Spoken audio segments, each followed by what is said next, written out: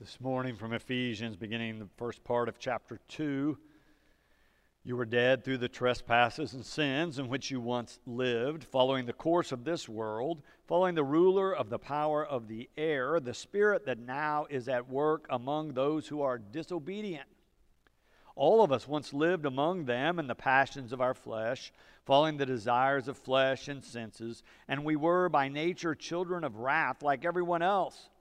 But God, who is rich in mercy, out of the great love with which He loved us, even when we were dead through our trespasses, made us alive together with Christ.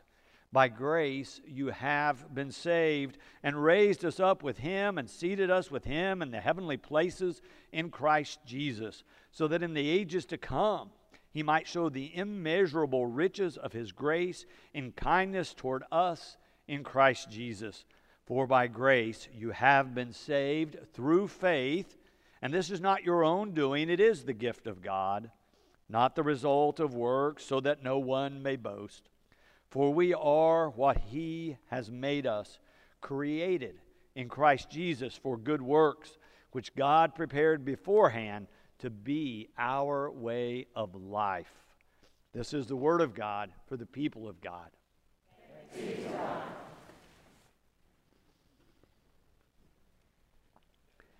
Have you heard of this television series called Reservation Dogs? It's co-created by a guy named Sterling Harjo. He's the primary writer and director. He is a native Oklahoman. He is Muskogee heritage and a member of the Seminole Nation. He says his goal is to tell stories that are accurate about Native Americans in America today. This story follows 4 teenagers. It's already received critical acclaim and any number of awards. The first season is streaming. You can find it online. I've watched it recently. That whole first season is filmed in Okmulgee, my hometown. So I recognize the old buildings as they're driving down a street or in a park. These 4 teenagers that the story is telling us about have lost one of their best friends to death. They are struggling with what has happened and how to make sense of losing one of their best friends and now what to do. The young man who has now died had a dream of going to California, imagining a better life. So these 4 that are left decides that's their dream too, to go to California for this imagined better life. Yet they deal mostly with poverty and problems. They don't have the money to go to California. It leads them down a path of petty crime where they're trying to come up with enough money to pile into the car and drive to the west. While they're trying to figure all of this out, one of them begins to have this experience of a spirit coming to him. A former warrior who died at a battle, Little Bighorn. He said, I didn't kill anybody and no one killed me. In fact, my horse put its foot in a hole, fell over, broke its leg, killed us both before we ever got to the battle. And yet he keeps showing up and asking questions to this teenager, helping him discern what is this meaning of life? What path should I be on? Where should I go? How do I get there? The series portrays so vividly the struggles that all of us have to figure out where is the path to life. It portrays the same issue, the same idea that Paul wants to deal with today in this letter to the Ephesians. What is the way to life? What does the path look like? How do we recognize it? Paul begins speaking metaphorically in that very first verse. You were dead through the trespasses and sins in which you once lived. You're living and yet you're dead, Paul says. You're not truly alive. You're not living the fullness of life. As I was reading through the passage, it reminded me of those passages from the Hebrew Scriptures where they talk about choosing life or death. One of the well-known ones is from Deuteronomy, when Moses is trying to rally his people. In Deuteronomy 30, verse 19, he says, I call heaven and earth to witness against you today that I have set before you life and death, blessings and curses. Choose life so that you and your descendants may live, loving the Lord your God, obeying Him and holding fast to Him, for that means life to you and length of days. Paul is describing different paths of life that we can take, and he's pointing out that some lead to death and destruction, and others lead to life and wholeness and fullness. You can hear as he describes the path to death in those first few verses. He says, following the course of this world, following the ruler of the power of the air, the spirit that is now at work among those who are disobedient. Then he goes on in verse 3, all of us once lived among them in the passions of our flesh, following the desires of flesh and senses, and we were by nature children of wrath like everyone else. Paul says we all have this experience of at least looking down, if not going down, the wrong path in our life. And it's a path to death and disobedience and destruction. But true to Paul's experience of God loving him even before he knew it, even before he turned to Christ, he sees God at work in leading us to life. Verse 4, he turns to this life that God offers and says, but God, who is rich in mercy, out of the great love with which He loved us, even when we were dead through our trespasses, made us alive together with Christ. Paul is describing the nature of God for us in this passage. He's highlighting the mercy and the love of God that is offered to us, the compassion and kindness, the way to life, if you will. In verse 7, he says it in a little different way when he's talking about what God has done in Christ, and says the immeasurable riches of God's grace and kindness toward us in Christ Jesus. Those will be shown to us for ages to come, Paul says, this immeasurable kindness of God that's revealed to us in our Lord and Savior, Christ Jesus. Henry Nouwen writes a lot about the love of God and receiving the love of God, but he says in his experience, people really struggle to believe that they can be gifted with this grace from God. I want to read you a few lines out of one of his writings. He says, the voice of despair says to people, I sin over and over again. It's better that I get out of the people's way, be forgotten, no longer around, maybe better dead. This strangely attractive voice takes all uncertainties away and puts an end to the struggle. But Jesus came to open our ears to another voice that says, I am your God. I have molded you with my own hands, and I love what I have made. I made you with a love that has no limit. Do not run away from me. Come back to me. Not once, not twice, but always again come back. You are my child. I am your God, the God of mercy and compassion, the God of pardon and of love, the God of tenderness and care. Please do not say that I have given up on you, that I cannot stand you anymore, that there's no way back. It is not true. I love you because you are beautiful, made in my own image, an expression of my most intimate love. So do not judge yourself. Do not condemn yourself. Do not reject yourself. Let my love touch the deepest, most hidden corners of your heart and reveal to you your own beauty, a beauty that you may have lost sight of, but that will become visible to you again in the light of my mercy. Come, come, let me wipe your tears. And let my mouth come close to your ear and say to you, I love you. I love you. I love you.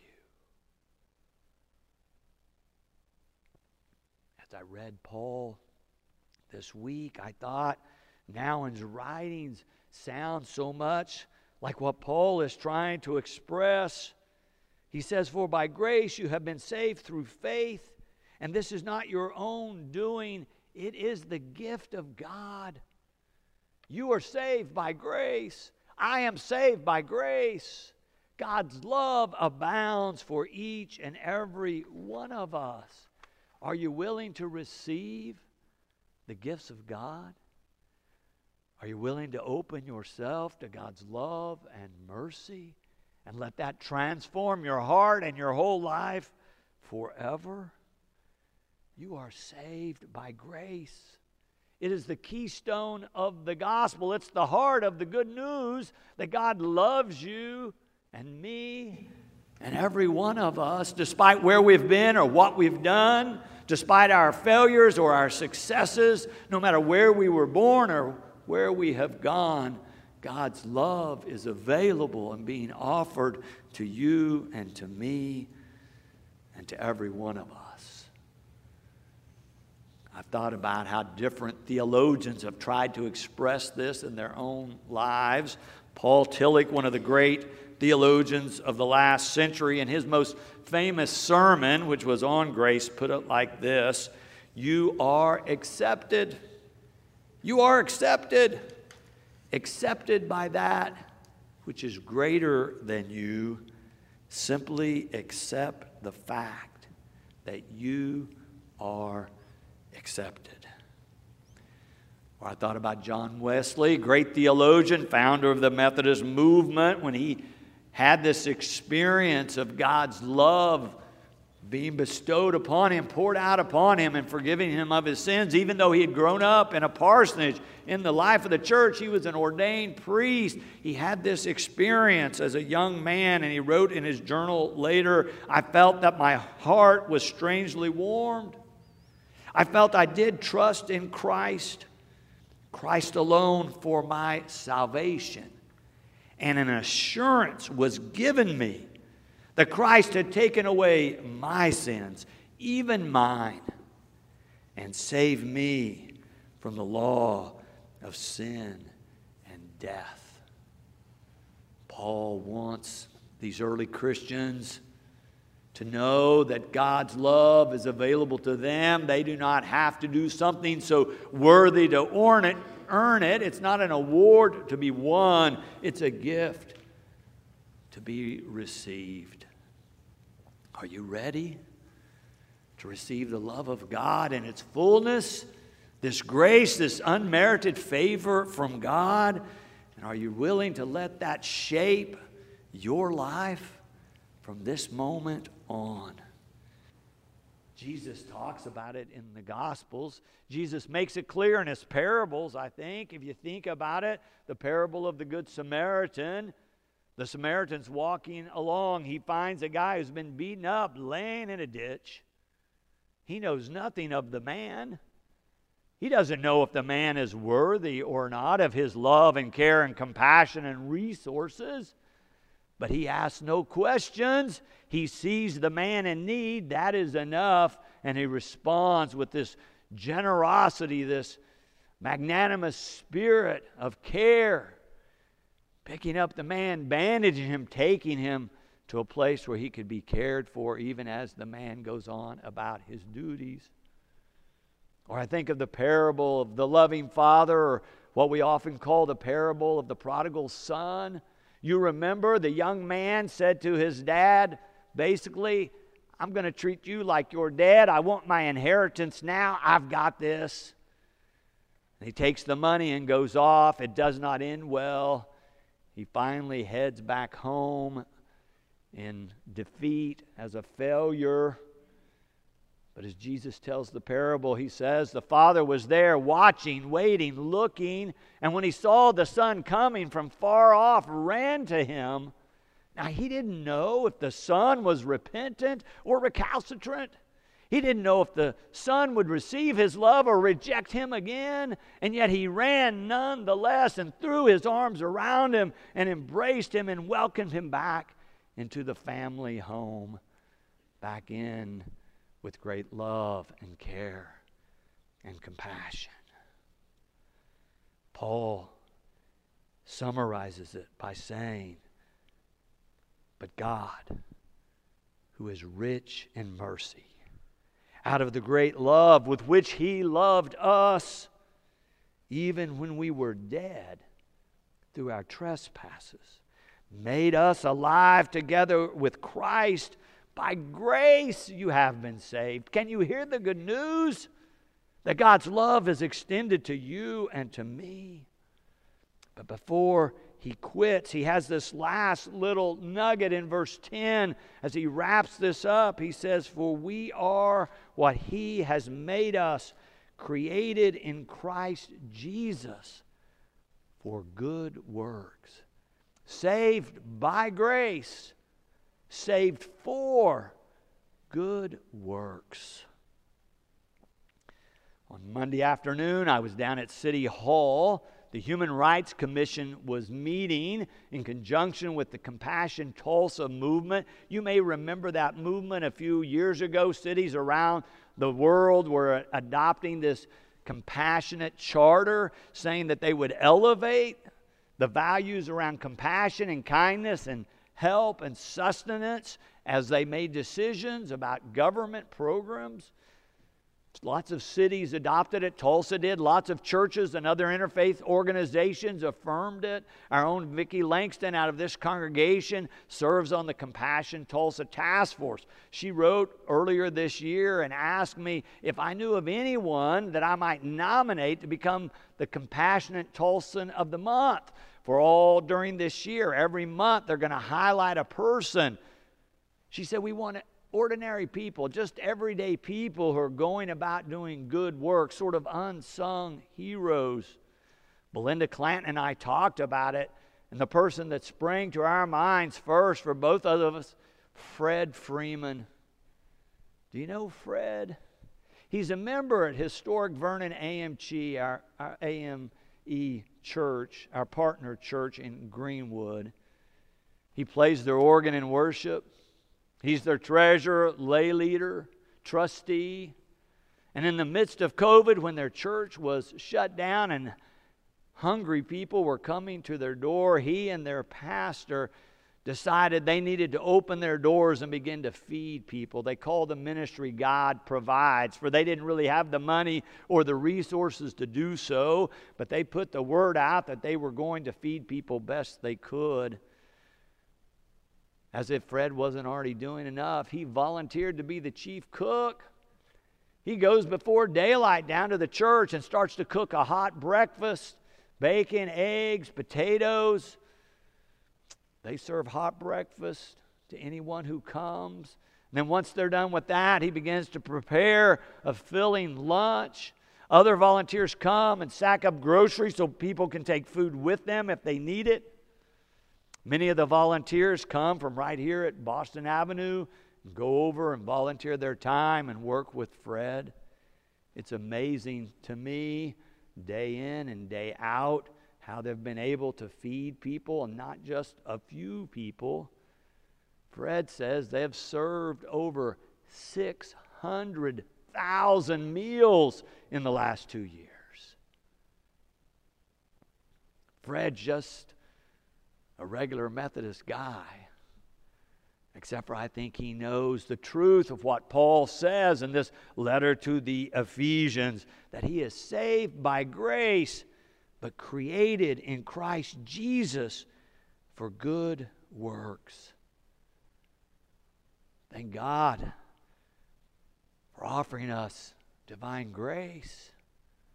Thank God that we're able to receive it and share it with others so that it flows into the community in the name of Christ. May we each receive God's grace and share it with others, for this is the path to life. This is the path to life in Christ, even in difficult times. Amen. And thanks be to God.